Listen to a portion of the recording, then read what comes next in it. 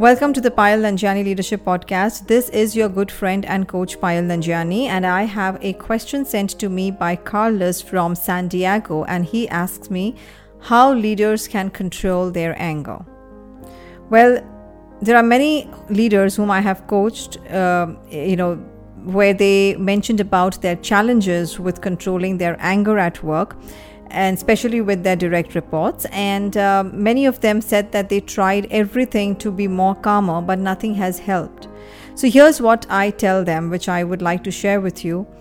What I tell people is that if they want to respond to people and situations in a calmer manner and want to be in control of themselves, then as soon as they feel the emotions, so as soon as you feel the emotions of anger setting in, immediately change your physiology.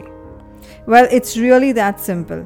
Just get off that chair or take that walk, or just check your phone messages, look out of the window, and it's going to help you beat anger, because what you are eventually doing is that you are breaking your emotion of anger within 17 seconds.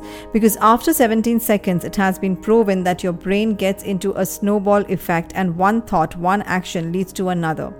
So within 17 seconds, change your physiology, your physical state. Break that thinking pattern of your brain, and that's what makes all the difference.